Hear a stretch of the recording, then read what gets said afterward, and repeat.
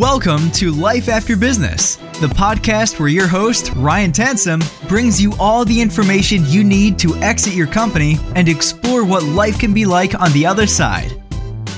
Welcome back to the Life After Business podcast. This is Ryan Tansom.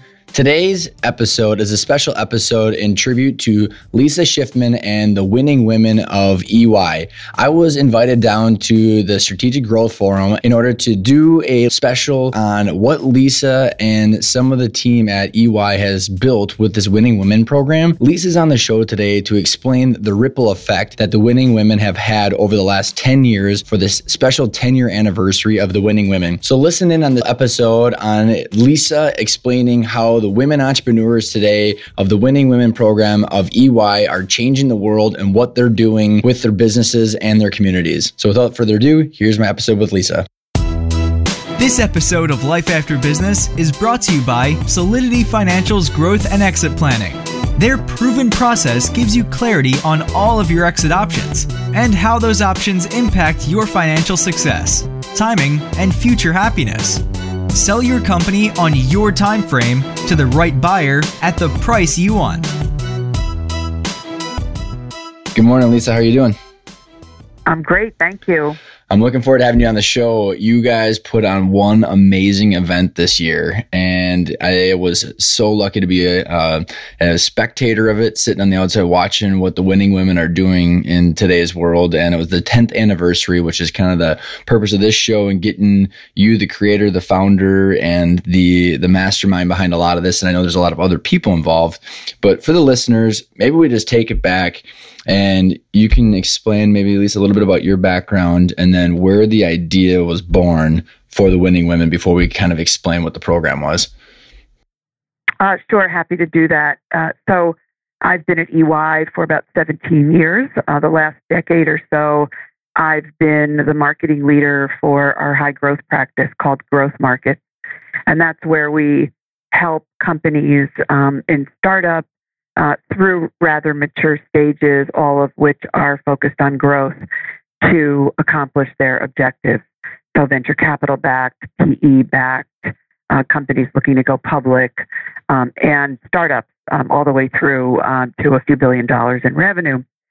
In the past 30 years, we've been running a program called Entrepreneur of the Year globally to recognize those business leaders who have accomplished great things with their companies and with their community outreach. And in looking at the winners of that storied program, both locally, nationally, and internationally, we questioned why we weren't seeing more women take the stage. When we looked at the problem with many others who were focused on women entrepreneurs, we recognized that women, this was 10 years ago, faced obstacles that were unique to them in many ways, and decided that we, as an organization that has built a reputation in supporting entrepreneurship and being advocates of the entrepreneur, were very well positioned to help women entrepreneurs with ambition and business acumen to accomplish their objectives as business leaders. And that's kind of where the program came together. Well, and I heard such a cool story about you and how the whole thing started. So where were you when like the idea came to it, and then you've got an interesting colleague that said, just do it. So you want to kind of give us a little bit of the insight on that? Because I think it's a really cool story. Yeah. So we were in a big meeting with a number of organizations that had been supporting women entrepreneurs, trying to address this question of what gets in the way. Why aren't we seeing more women running very large companies? And when we unpacked it, we discovered that access to networks, access to capital, having many role models out there who had accomplished big things as entrepreneurs, not necessarily working enough on the business, staying focused on working in the business. A number of things were commonly getting in the way. Obviously, there were women business founders who were breaking through those barriers, but for many, those seem to be the common obstacles. in this meeting I was in, we were all challenged as representatives of large organizations with resources and networks and ecosystems. What could we do to help? And, sometimes it's just the way your brain works. I thought to myself, well, we were really and are very well positioned to fill these gaps, to make the introductions, to provide education around financing options, to introduce women founders to successful entrepreneurs who've accomplished great things, who've overcome challenges. We were in a great place to be able to really fill this gap. And so I raised my hand and said, we could create a program. And as things happen here, you have an idea, but you never accomplish anything by yourself. So we built a plan and went to some smart people around here whose opinions on these things were, highly respected and important. And one of them, Beth Brooke-Marciniak, read the deck, asked me a couple of questions, looked up and said, just do it. And, it was a wonderful endorsement, and off we went and began the program in 2008 with a pilot class. And here we are in 2017, and we're supporting the success of about 430 entrepreneurs across 50 countries. Which is so exciting. And you guys did it with the 10-year anniversary. You did a study called the Ripple Effect that I want to get into in a little bit.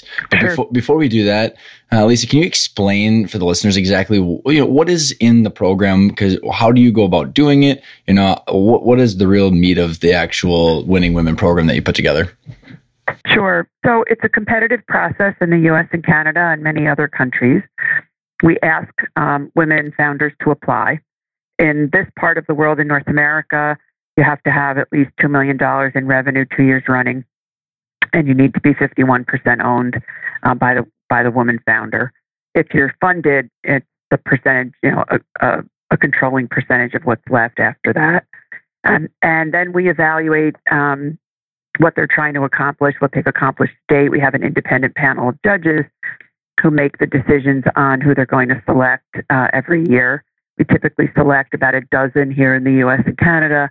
Every program's a little bit different on capacity and exactly what they look for, but the common thread is some degree of business success with a lot more opportunity ahead based upon an evaluation of the business model and the markets and the originality of the idea. So once someone is selected, what we do is we bring them together for the first time to meet one another, which is a very powerful moment because many of these entrepreneurs are working in, I wouldn't say isolation, but they've been really busy trying to start these companies, get them off the ground and scale them, and they really haven't devoted a lot of time to meeting others like themselves. So we bring them together, and then it's a combination of education, training, and access.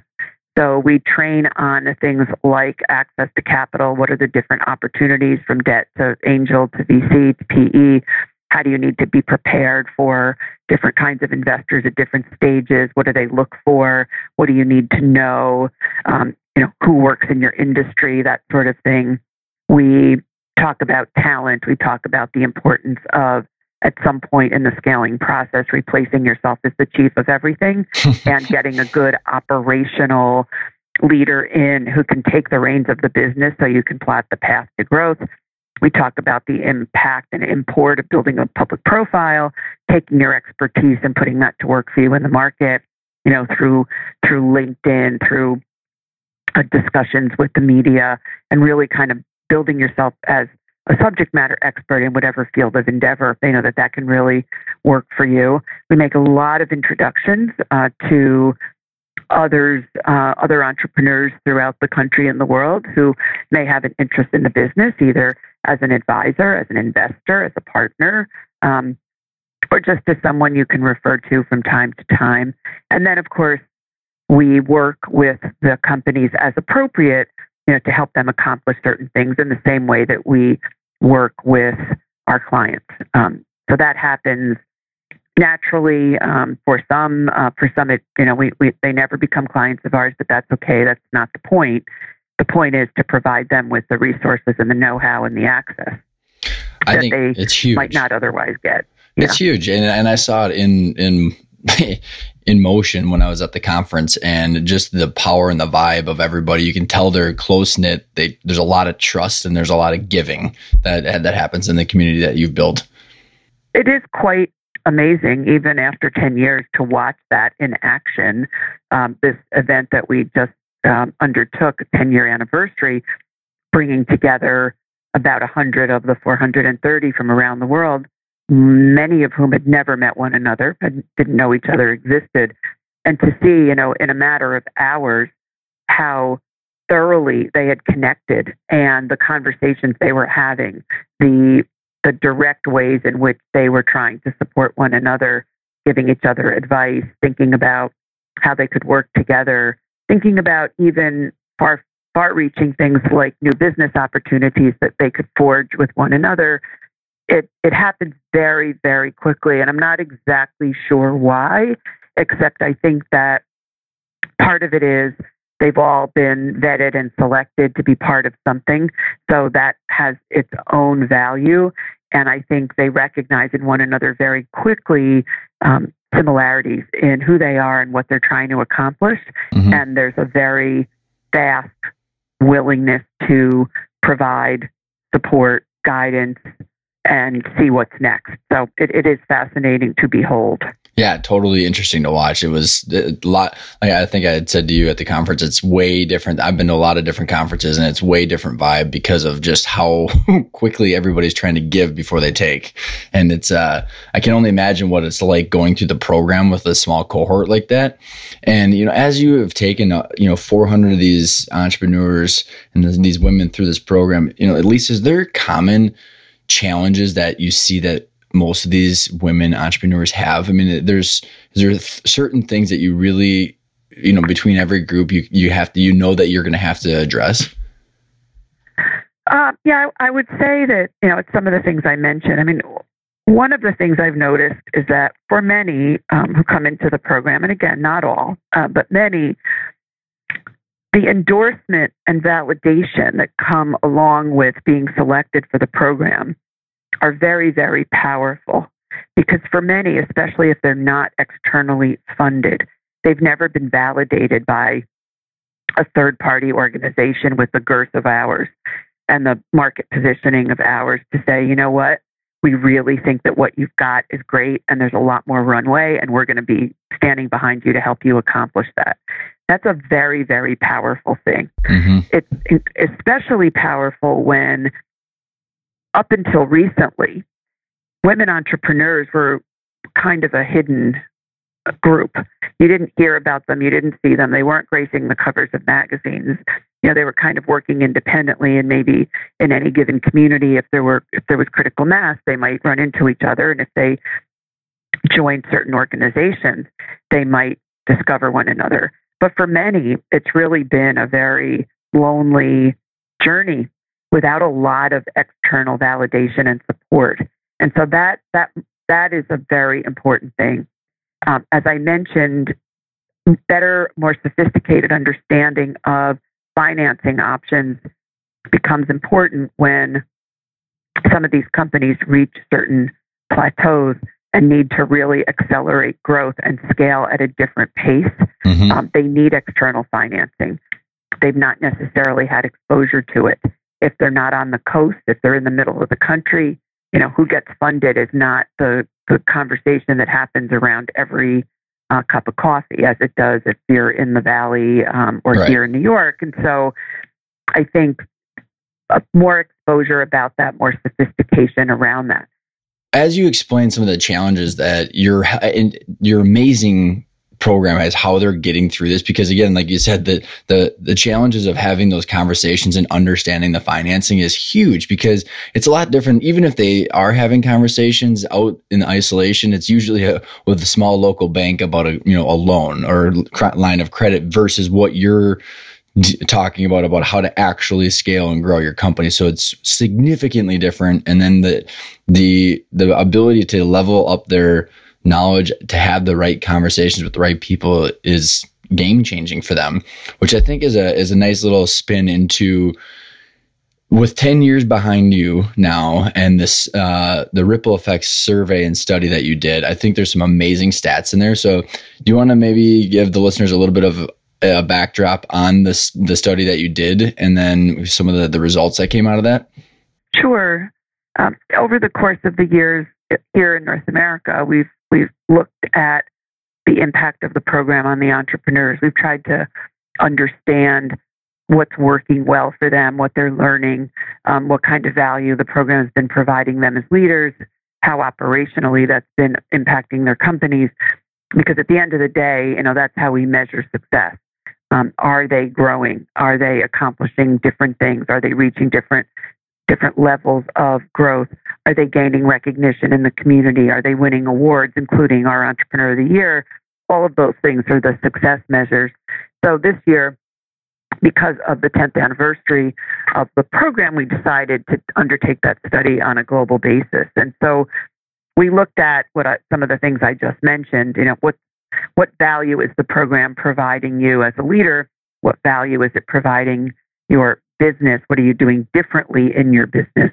And then finally, the last piece is, how do you, as a woman business founder, see your role in the world as you build your company and or as you've accomplished certain levels of success? How does that translate into enriching the world, improving the world around you? Does it translate into those things? We suspected that it did because of some of the anecdotal information that we had. So what we discovered is that, the companies are absolutely growing on average compound annual growth rates of 35% since these folks have joined the program, with a corresponding average headcount growth of 166% since they joined. So that's a lot of growth. Measures is, how are these companies growing? Those are some measures. We also looked at, are they changing how they finance their growth, and what might that look like? So 50% said that they intended to seek external financing in the next 12 months, which is a lot more than typically you'd hear when they enter the program. So it's changing their view on how to fund the next stages of growth, and where that's going to come from. 53% also said that they would be expanding their business operations internationally, and 43% for the first time. So with growth and with better access is also coming a different view of what's possible around the world. From a value perspective, 77% said the program helps them find advisors and role models.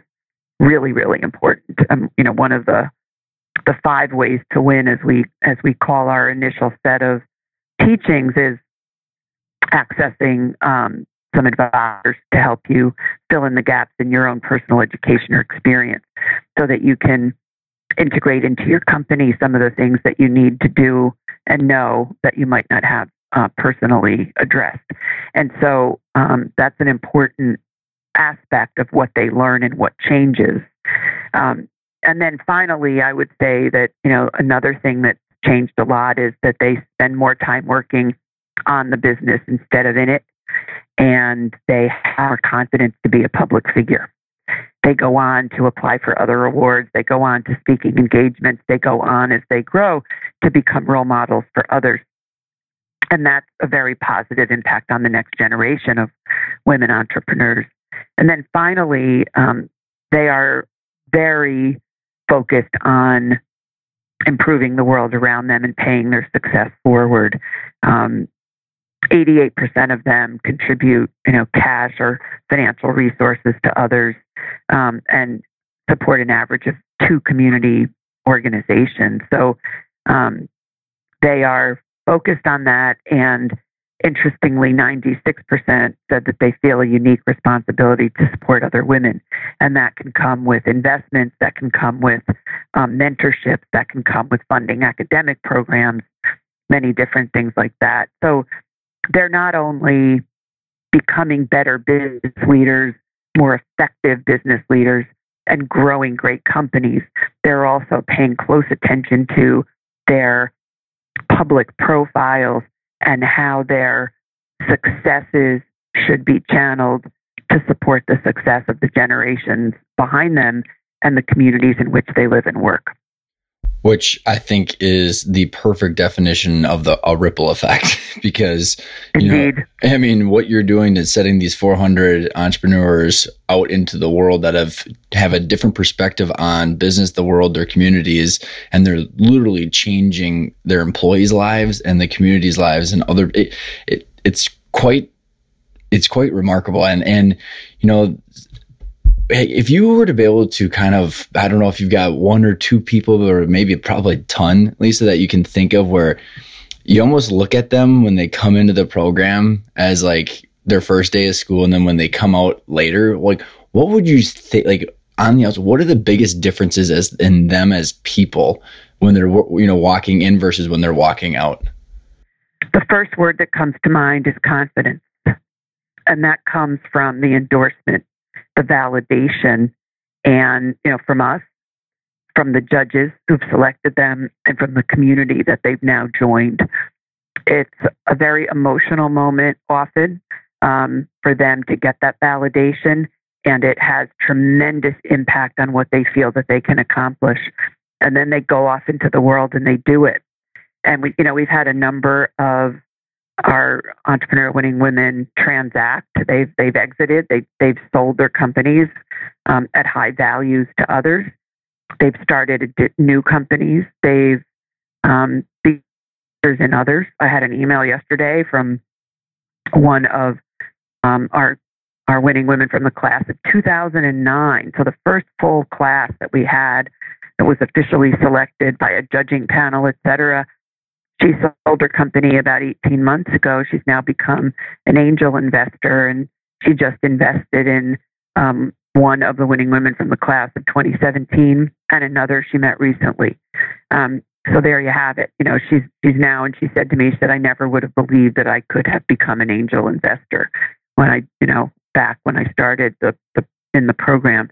And so it really, for some, again, not for all, it redefines what they think is possible for their companies and for themselves. And, that's been incredible to watch and to see in action. To get an email like that, is incredibly rewarding, because it's furthering the goals of yet another generation almost 10 years later. And we'll have, a ripple effect on what those business leaders can accomplish. And, as I said to her, it comes not only with, money, it comes with her advice and her experience and her wisdom. So, she's not just writing a check, she's also investing in their success as an entrepreneur. So that's kind of what I see. Yeah. And I think, the women that I met throughout the week and or in the program, there's this whole paying it forward that I want to kind of peel back just a little bit more, because it's not just becoming an angel investor, but it's the women that run their companies and how they pay it forward with other women and their community. Whether it was Sherry, who runs her company completely different because of her employees, but what do you see different on how women entrepreneurs run their businesses and run their communities differently? Because I think that there is a huge amount of weight on that kind of philosophy. I mean, what are some other ways that you see the women paying it forward like that? Well, I think there are a number of ways, and I don't think that this is universal, but I think there are some good examples. I mean, they build their companies often with a focus on community enrichment. So they set time aside for their employees to do volunteer work of their choice in their communities on a paid basis. They give them the time and the space to go invest in something outside the business. Some of them put a focus on creating opportunities for underemployed or undereducated women in their communities who wouldn't otherwise have a shot at a decent income. And so they create businesses that are designed for that purpose.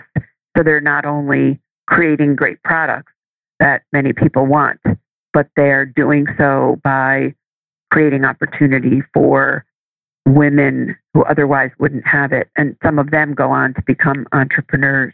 They think about their daughters and other family members and what does the world want to look like for them and what opportunities would they like them to have. So they build connections with academic institutions to reach out to students who are looking at business as a potential career choice or entrepreneurship. They build bridges within the business community for those students so that they can have a shot at understanding things maybe earlier than they did and having access to advisors in a way that they never did. They're very thoughtful about what matters, and they're very grateful for the opportunities they've been given. Don't take that for granted and show that appreciation by building bridges to and creating opportunities for others in many different dimensions. Yeah, it's I think that, some of the different breakouts and presentations I watched at the conference was like, it's a huge theme where there's a lot of appreciation that's out there. And I don't know if it's just, again, this is not universal to take your phrase, but there's less ego involved, and it's more about like, let's all accomplish this for the greater good. And that you kind of just felt it in the vibe of the conference. I would say that, you largely feel a complete absence of posturing. Yes. And I said that to someone yesterday who I'm close to, who knows the program well, but wasn't able to be with us at our 10th anniversary. And I said, what was really amazing is to see the speed at which they connect with one another. And I think that's because they see in each other some reflection of themselves. They don't spend any time at all trying to figure out, whose company is bigger than the other or anything like that. They just go right to, who are you? What are you about? What are you trying to do? And how can I help you? And that turns into opportunity and very rapidly, whether they're creating new partnerships, figuring out new distribution channels, making introductions to advisors, or even, creating new enterprises with one another. Many of these women who didn't know each other before the program have become best friends, have become business partners, have become close advisors. They co-locate, they travel to each other's companies to advise one another. They volunteer with one another. They vacation together. It's really quite astonishing. And I think that all happens because they don't spend a lot of time or any time really posturing. They spend their time investing in each other. And it's a very valuable outcome that you see as a result of that. Yeah, and a very quick, valuable and it's very easy to see that too. When you and I were talking at the conference, now that you've hit this 10-year mark and you've had the survey of the ripple effect, and you've been able to reflect on what you've accomplished and have some data behind it to really prove what is happening out there. Lisa, when you look to the future of the winning women, the women in entrepreneurship in different roles, you had just said that EY got some really great news as well. Where do you see yourself and the program going in the future? And what are some of the big things that you want to make sure that you're accomplishing going forward? Well, that's a big question. I think, someone said to me that, it would be great if in another 10 years we wouldn't need the program, right? Interesting. That we would have positioned women entrepreneurs on equal footing to men, that we would have given them the public profile they've earned and deserve, the access to financing that they've earned and deserved for the outcomes that they generate, that, this would become mainstream and their success would be recognized on a mainstream basis. And I think that, that's a really worthy goal, because you don't really want to have to do this forever. You really want people to be able to stand on their own 2 feet, have the resources they need to accomplish what they want, what they set out for themselves, and then go, about doing it. Obviously, entrepreneurship is not an easy path. There are a lot of ups and downs, takes a lot of emotional fortitude, a lot of support, great teams, great cultures, great purpose. I mean, all of that's important, but, it would be nice to know that we've created such effective business leaders or helped to, support such effective business leaders. I don't like to overstate our role, who are outstanding role models that the next generations of women entrepreneurs can just look up at them and follow in their footsteps in a connected community versus needing an intervention like this, which had to build that and make it happen because it wasn't naturally occurring. So I think that would be wonderful. I mean, I can tell you that, this year in the Entrepreneur of the Year Awards program in the United States, we just completed the 2017 cycle. And out of the 11 national award winners, 5 of them are women. Wow. And that's the first time that's ever happened. And that includes the overall national award winners, a life sciences company called Tesaro, that is jointly run by a man and a woman. And so, that was a powerful moment because you could look up and see that we have, we are helping a number of women achieve that level of success, but in an objective process where they are judged among their peers. And every year in this country, there's about 1,700 peers who go through a process with our firm that, they've reached that pinnacle of success. That trophy means that, they are winning an award recognizing their entrepreneurial accomplishments, not only foreseeing their entrepreneurial potential. One of the women who won the award, Phyllis Newhouse, Extreme Solutions, is an entrepreneurial winning woman. And so, that was a very proud moment for us to see her take that stage, win the technology category, and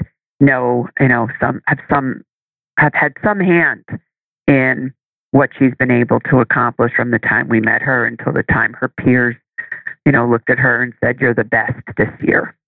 How cool is that? Among many. Very exciting. Yeah.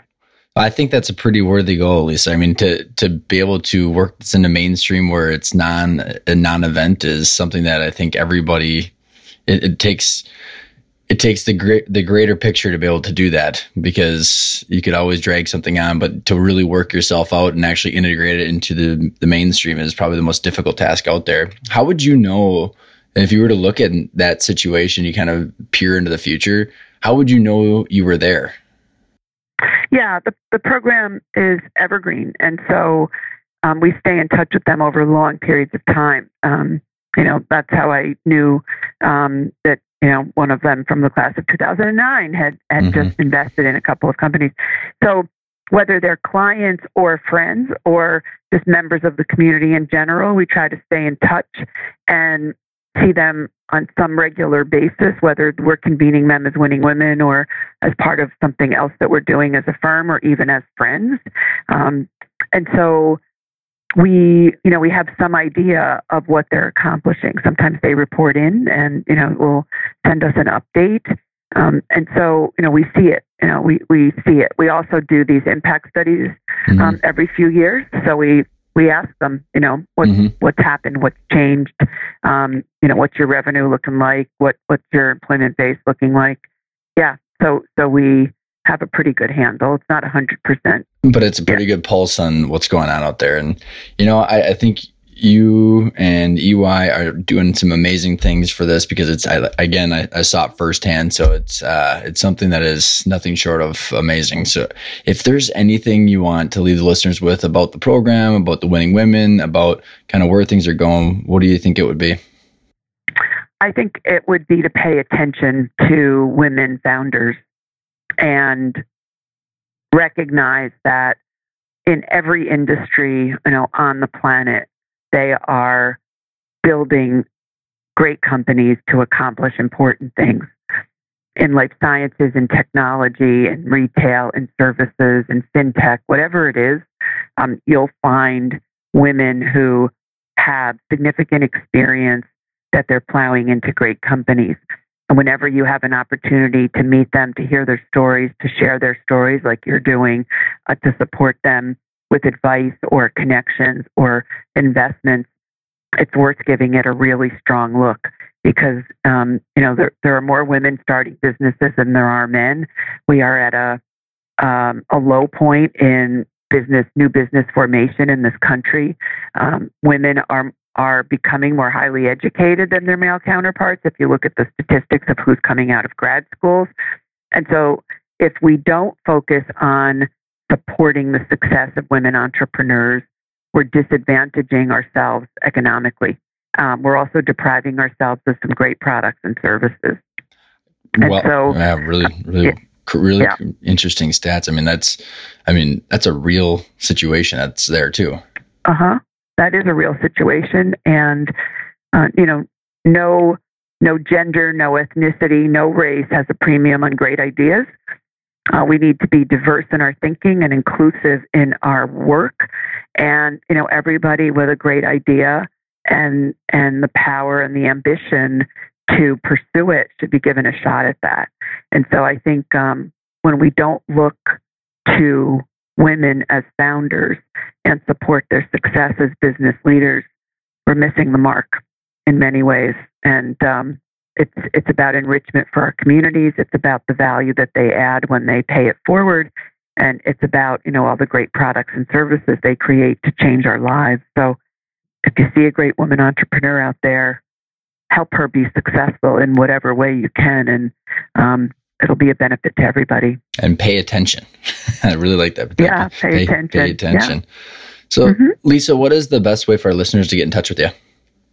So you can read all about the program on ey.com/winning women. We have a great website that shares a lot of know-how about what we do. And, we're not trying to hoard it. We're trying to make it available to others, publicize the program to people who could be participants, whether it's here in this part of the world or around the world, Asia, EMEA, Africa, Brazil, Russia, Australia, New Zealand. You can read about the program. You can find who the contacts are, and be an advocate. Well, Lisa, thank you so much for coming on the show. Thank you for having me and giving some space to this important topic. We appreciate it.